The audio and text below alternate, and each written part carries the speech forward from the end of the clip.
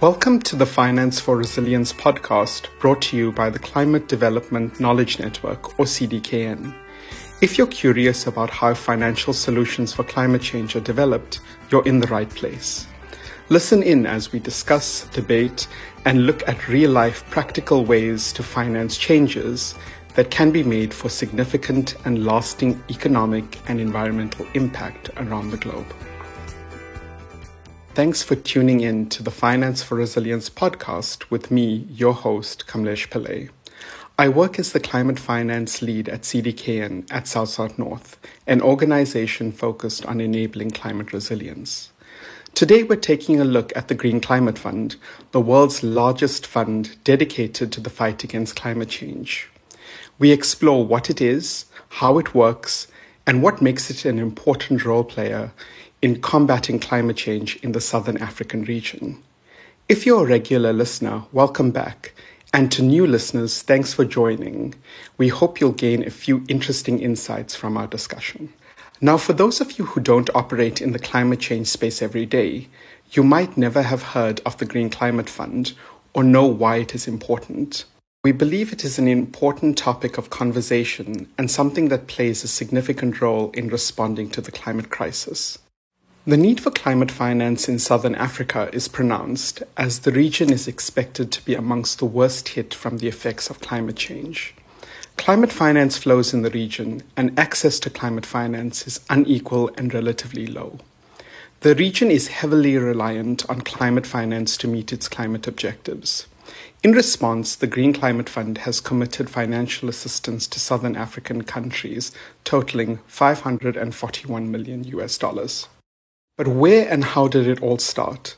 I'd like us to backtrack a bit to the Paris Climate Conference in 2015. At the Paris Climate Conference in December 2015, 195 countries agreed to the world's first universal action plan to tackle climate change by limiting global warming to well below 2 degrees Celsius. This historic achievement was just the beginning. Now, every country must turn their promises into action. This agreement also serves as a multilateral climate change landmark because for the first time, the majority of nations have reached consensus, agreeing to undertake ambitious efforts in combating climate change.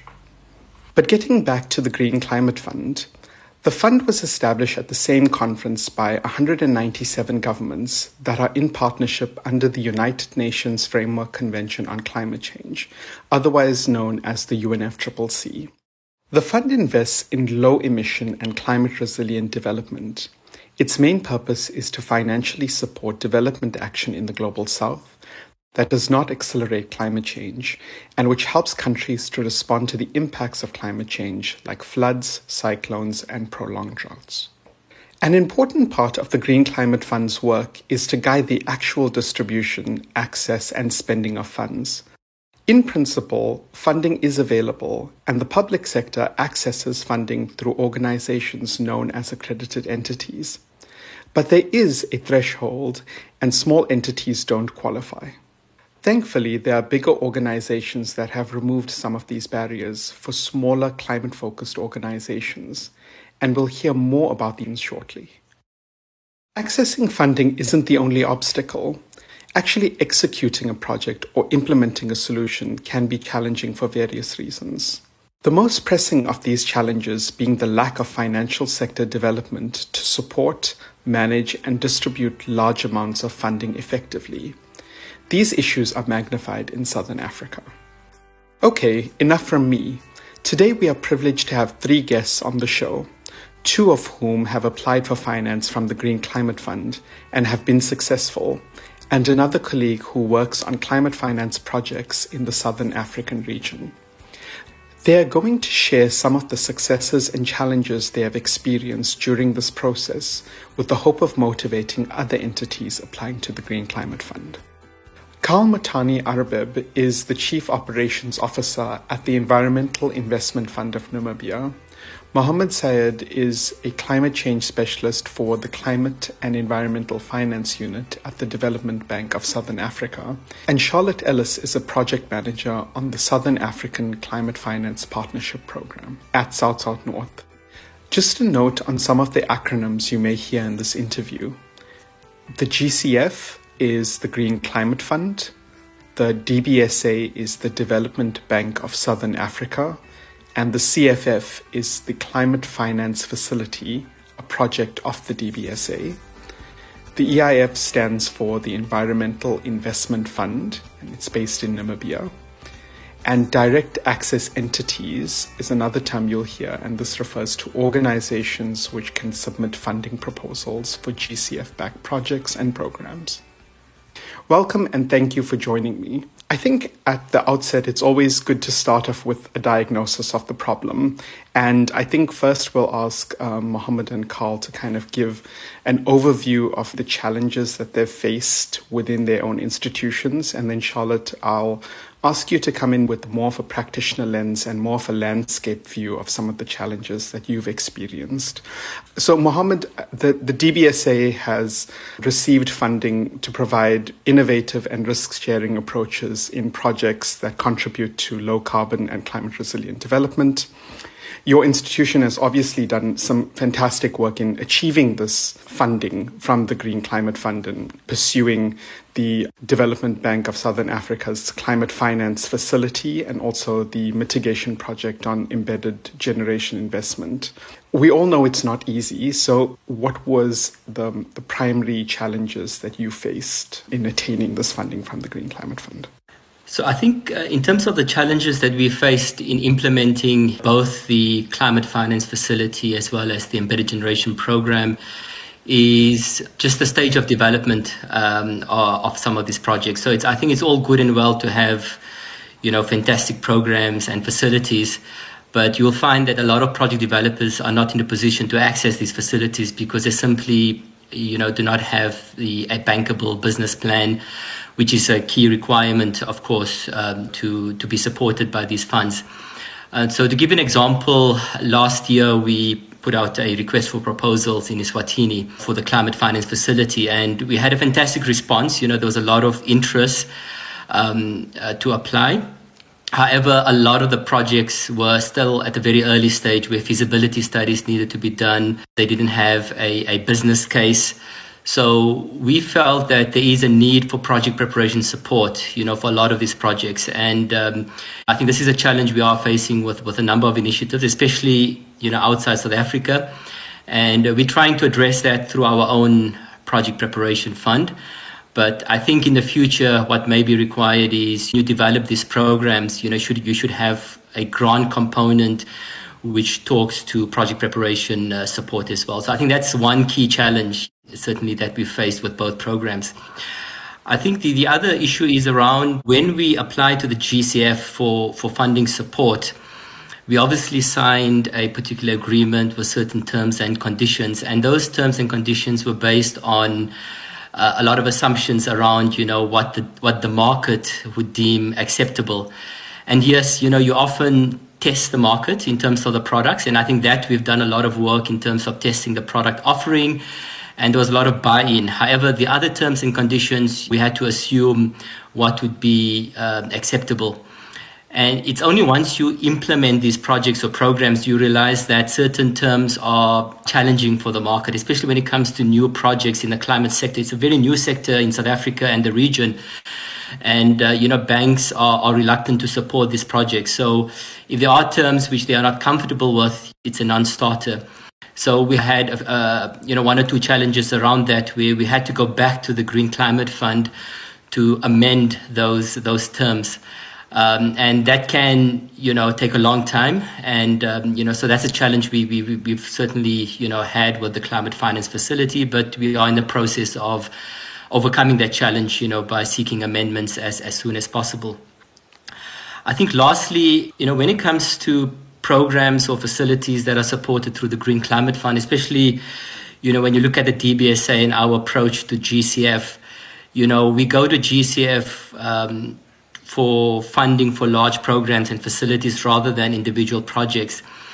And it takes a lot of resources to evaluate, the projects, especially the projects that would be supported through the Climate Finance Facility or the Embedded Generation Program.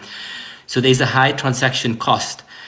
So what it means is we cannot look at projects which are very small in size. So we had a lot of interest, from clients that have projects which certainly fit within the mandate of the fund in terms of the sector and the need. But unfortunately, it's too small for us to allocate sufficient resources to consider those projects. So we had to impose kind of a cap, a minimum cap in terms of how much funding we can provide through the CFF. So I think that's one limitation we're trying to see how we can best address, perhaps at the next phase of the climate finance facility, where we can perhaps look at a portfolio of small projects that a bank might come to us for support. So I think that's one challenge that we've also faced with the climate finance facility in particular. Yeah, and Mohammed, some of these challenges, I guess project pipeline development is a challenge across the board. I don't think it's specifically a Southern African issue. But I definitely hear you on transactional size. And I think, something I mentioned earlier in the podcast was about, trying to attain climate finance for small and medium enterprises. And I think this is where the challenge, comes in about how do we wrap up these projects in a manner that is still attractive to an investor, but doesn't hinder you as a project recipient in terms of transactional costs and obviously human capacity. Carl, the Environmental Investment Fund of Namibia is obviously a unique example as one of the Green Climate Fund's enhanced direct access modalities. You have received funding for a broad range of projects, specifically focused on adaptation and agriculture, ecosystem-based adaptation. Can you also speak to some of the challenges that you've experienced and whether maybe there is alignment with some of the challenges that Mohammed's spoken about? Yes, thanks. Yes, our challenges, the one that really aligns very squarely with Mohammed's is the transaction cost one. But in our case, Kamlesh, the challenges were more of a learning curves on our part as well as on the part of the GCF, the Green Climate Fund itself, because our projects were among the earliest projects approved and were basically paving the way for a lot of learning for ourselves as well as for GCF. Great. Thank you, Carl. And the one thing that strikes me when you were illuminating us on some of the challenges is just that even though South Africa and Namibia are so close geographically, how different some of the problems are.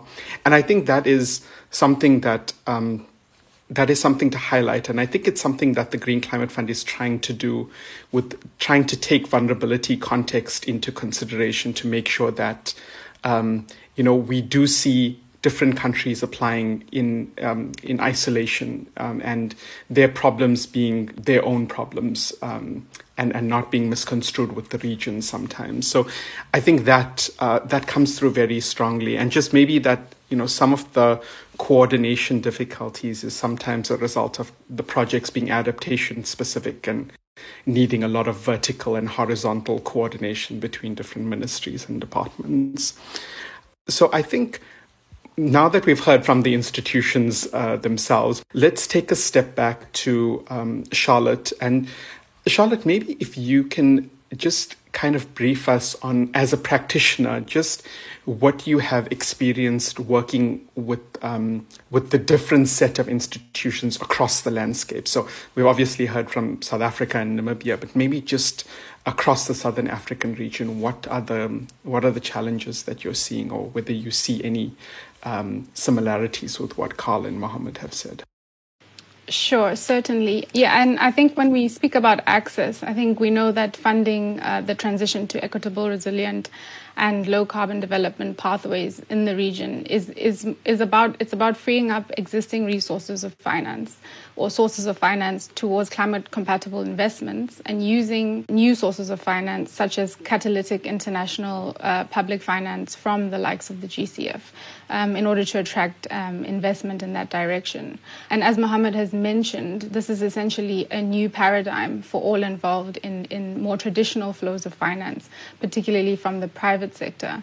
And within the Southern African Climate Finance Partnership, and having engaged with entities and institutions that are looking to become accredited to the Green Climate Fund, I can certainly share some lessons and outcomes in terms of sort of where institutions are at in that process and the challenges that they continue to face. And some of these specific challenges are, first and foremost, of course, more generally, challenges relating to meeting the requirements of multilateral funds, most notably the Green Climate Fund. Another challenge is around that of climate mainstreaming. So for many institutions, particularly the commercial financial institutions and development finance institutions, where integrating climate considerations is not something they've typically done in the past, and therefore are requiring new skill sets to understand and to integrate concepts such as climate rationale, for example, an understanding of what makes an investment climate compatible, how to go about designing such projects. So this is something that presents somewhat of a challenge for some institutions.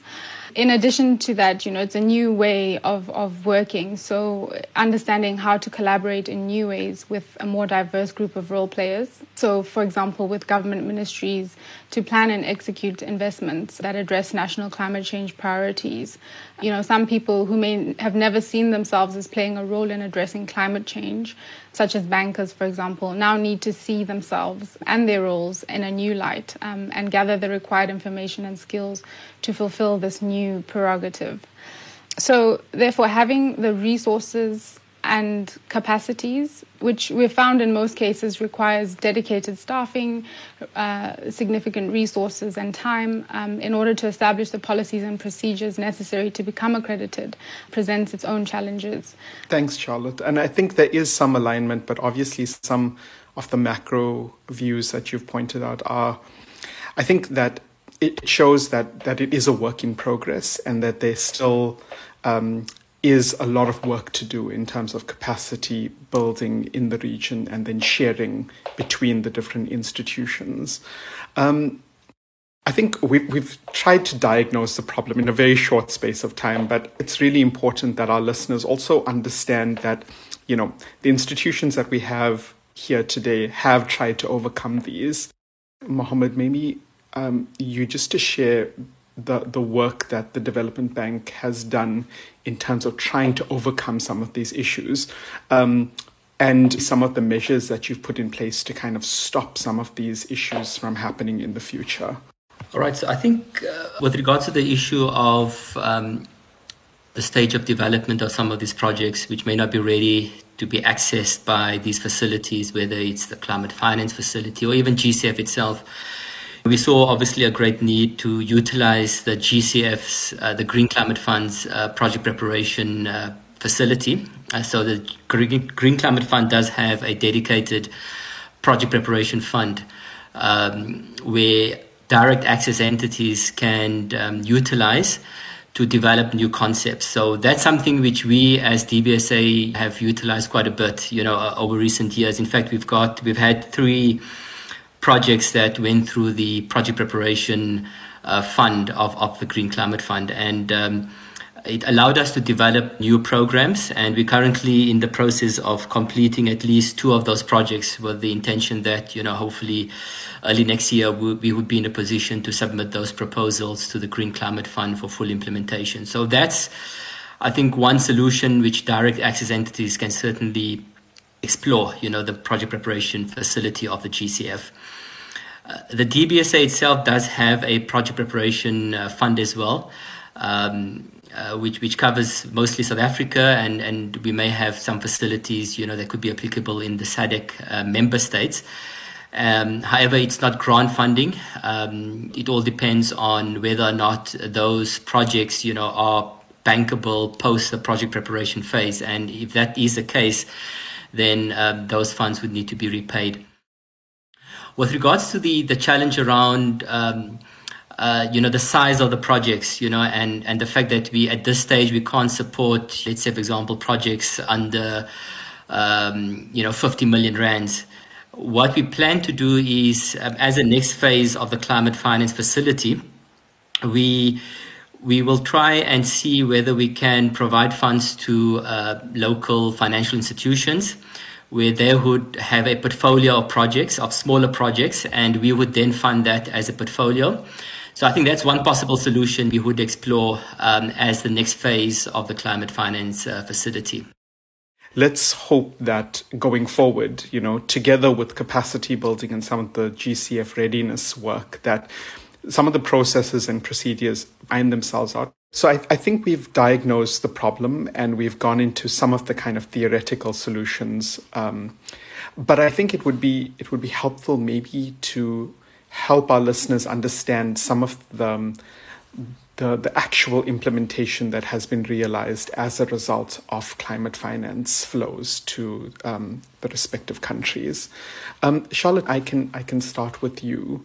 Maybe you can take us through a case study of Green Climate Fund proceeds being used for implementation across the region.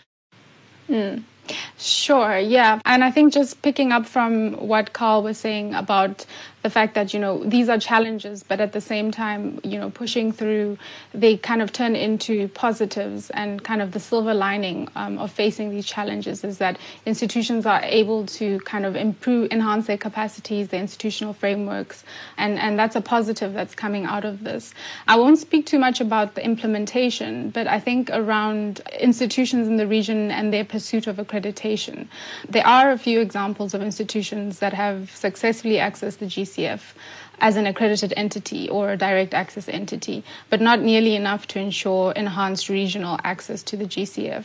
Encouragingly, there are more than a few institutions, development finance institutions and commercial banks that are making quite noteworthy strides in terms of aiming for that point of accreditation. So we'll hopefully start to see a lot more access to the Green Climate Fund in the region.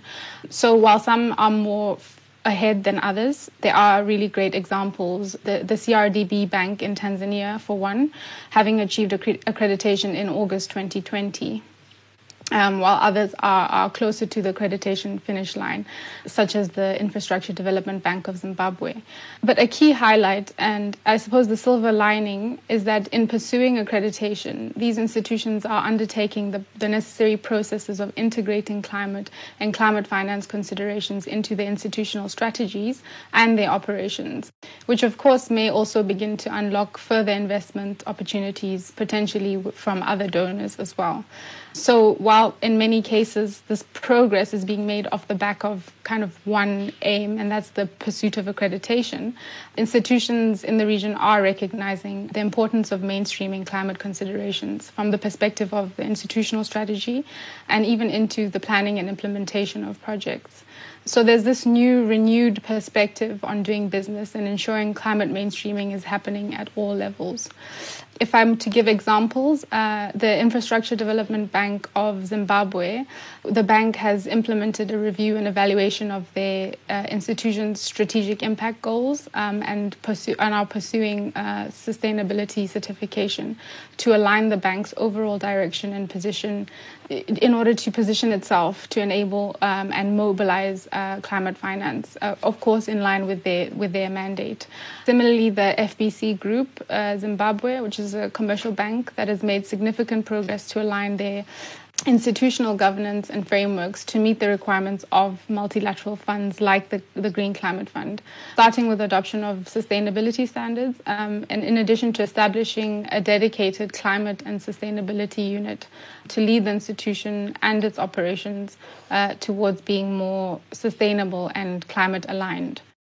I understand that accreditation and a lot of the processes have got to come first before we see implementation on the ground. But Mohammed, maybe you would like to speak to a specific case study of implementation that has been undertaken by the Development Bank. So what we've done to date is we've designed in-house programs which talks to climate mitigation or adaptation in different sectors. So the one facility which I can maybe mention is the Climate Finance Facility. This was our first large program approved by the GCF. We got $55 million USD approved by the Green Climate Fund in 2018 to establish a dedicated climate finance facility within DBSA. where we would support climate mitigation and adaptation projects across different sectors. So on the mitigation side, we would look at energy, renewable energy, energy efficiency, clean transport. Adaptation side, it's just the water sector. And the reason for that is that's the area as DBSA we feel we can make the biggest impact in terms of, adaptation. And it's aligned obviously to one of our core sectors. What we've tried to do with that program, as well as another program which we subsequently got funding from the Green Climate Fund, and that's the Embedded Generation Investment Program, is to identify products which allow private sector to come in and provide senior debt for climate projects. And that was the rationale, the main rationale for designing this program. So it's very much looking at blended finance, where you blend, the high concessional funding that you can get from the Green Climate Fund with funding from the DBSA itself. The Embedded Generation Program was designed again to fill a gap, where, as you may be aware, South Africa had a very successful REAP, renewable energy independent power producer program, which was globally recognized as, a fantastic initiative. However, that initiative was very much dependent on, the fiscus, on sovereign guarantees. And so we tried to find a solution using GCF as a means, once again, to de-risk, these projects and find a way to support renewable energy projects outside, this renewable energy program, which the government had successfully implemented for over a decade. So we're quite excited about the Embedded Generation Program. I think last week the president announced, that the cap for embedded generation projects, would be lifted from 1 megawatt to 100 megawatts in terms of the requirement for a NERSA license. So for us, that's I think quite a significant, barrier that would be removed. And our program, which we're currently implementing around embedded generation, I believe, we would be in a position to support quite a number of embedded generation projects within that range. So again, for us, in terms of designing these programs, the whole idea is to see how does this impact our mainstream operations. And we're already seeing that impact, where I think Charlotte mentioned that, you're finding banks trying to adapt their processes with GCF requirements. And since we got accredited back in 2016, and with all the reporting requirements to the Green Climate Fund, we've now adapted climate indicators in our normal reporting. So even if it's not a climate-specific project, we still report on climate change, with all our projects, or at least incorporating those indicators in our projects. And to me, that's, that demonstrates that, we are taking climate change quite seriously, as a development finance institution. And without, the partnership with the GCF, I don't think, we would have reached this stage so quickly. Thank you, Mohammed, for that rich discussion about the projects. We're closely coming to the end of our time together. Going back to the first question that maybe frames this entire podcast about what does this mean for other entities that are going ahead and going to apply to the Green Climate Fund or starting their journey on accreditation. Maybe I can ask, just to wrap up, just maybe a short recommendation from each of you, just what you would communicate to other entities that are looking to go on this journey. Carl, I'll start with you. Okay, thanks. My recommendations would be four groups. Firstly, the maintenance of very close working relationship with the NDA is extremely essential. And now the configuration of NDAs are different country by country. In some cases, it's the environmental ministry. In other cases, it's finance.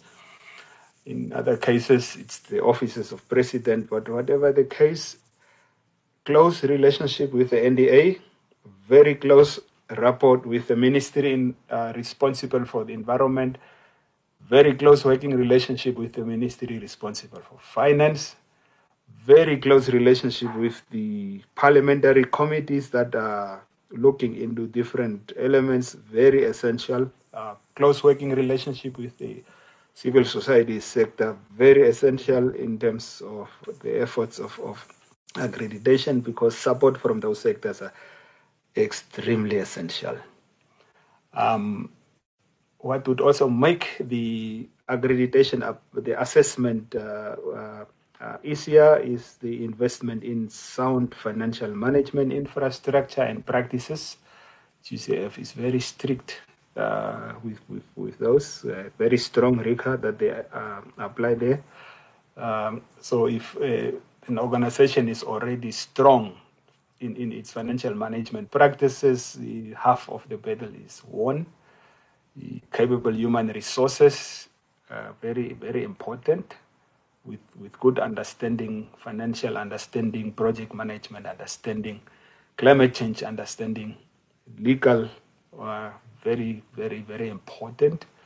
Also keeping the public informed, it's also very important. Above everything, the accreditation application, the process of leading that accreditation application should not be treated as a secondary task to staff members who already have their full-time jobs. That, in our experience, has not really been a good thing. We are, as EIF, busy with re-accreditation as we speak, and we, like when we are accrediting, we have really brought on a short-term basis dedicated staff members and assigned a team of dedicated internal staff members to the external consultant to drive the process. That's the most effective way that one can respond to questions that come to the institution in a rigorous manner and also in a time-bound manner. Because when GCF is in a tradition of requesting questions and information and imposing deadlines that are very tight, and missing one of those deadlines has the effect of falling back into the queue. Thank you, Carl, and very wise words. Charlotte, over to you. Yes, so I will summarize my reflections, I guess, in four, and two specific to the Green Climate Fund. The first one being around, enhancing access through making enhanced direct access work in a practical sense, not theoretically, and to promote it as a way to get more institutions involved in GCF access and delivery, and even kind of borrowing from the modalities that the Development Bank of Southern Africa are employing to kind of get more resources out to smaller projects. I think that's one. Secondly, I think, providing funding to potential direct access entities that kind of makes pursuing accreditation more feasible. For example, by allowing these entities to cover the costs associated with staffing, which helps setting up dedicated units, as Carl mentioned, capacity development, project identification and development, and all of this could start to support more improved direct access in the region. And then drawing on the experience of the Southern African Climate Finance Partnership, and likewise the CDKN Climate and Development Knowledge Network, I think the importance of knowledge brokering and facilitating peer-to-peer exchange between institutions that are pursuing direct access is highly beneficial and provides a sense of shared vision within the region. So to enhance access in the region, the GCF, for example, could play a more supportive role in the way of enabling access to experts with knowledge on GCF policies, procedures, and to facilitate more direct support to the entities that are seeking accreditation. Similarly, I think making it a prerequisite that regional or international accredited entities that are wanting to implement GCF-funded projects in a country, making it mandatory or prerequisite that they have to take on board a local institution seeking accreditation as an executing entity, and to build the support for effecting institutional shifts in policy and practice into the budget for the project. So embedding it from the outset so that a learning by doing approach is perpetuated. And lastly, for local institutions to access and deliver climate finance, capability and capacity building needs to go a bit further to mold more formalized teams working in new ways within an institutional setting. Great. And Mohammed, just the last word to you, just any last recommendations? All right. I think having gone through, two programs, being approved by GCF in recent years, I think my first recommendation is just to make sure that whoever is assigned, to work on a particular proposal with the GCF, make sure they're not newly married. It's, the time difference, with South Korea and South Africa, it's 7 hours. We had calls, I think sometimes at 2:00 in the morning trying to finalize agreements. You have, Carl mentioned, deadlines that you have to pursue. But seriously, it is quite an intense process. So I think you need to have a lot of perseverance. And Carl did mention a dedicated team. If you don't have a dedicated team, not only for accreditation, but also subsequent to accreditation, and, you're starting to look at proposals for submission, there has to be a strong team within the accredited entity to do that. The other recommendation that I have, especially for entities who are seeking to be accredited with the Green Climate Fund, is to look at, fit for purpose.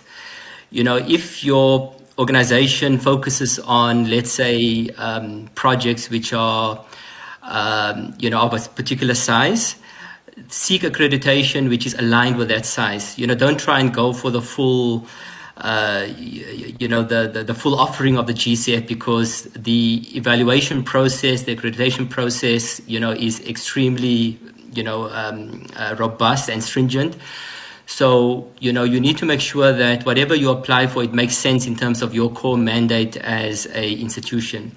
I think, lastly, what's quite key for us is once you're accredited and you're trying to develop proposals and concepts for the GCF, early engagements with the GCF is absolutely crucial. We have done this in all our programs to date, even before conceptualizing these ideas or putting it on the GCF template and spending a lot of time trying to submit a concept note.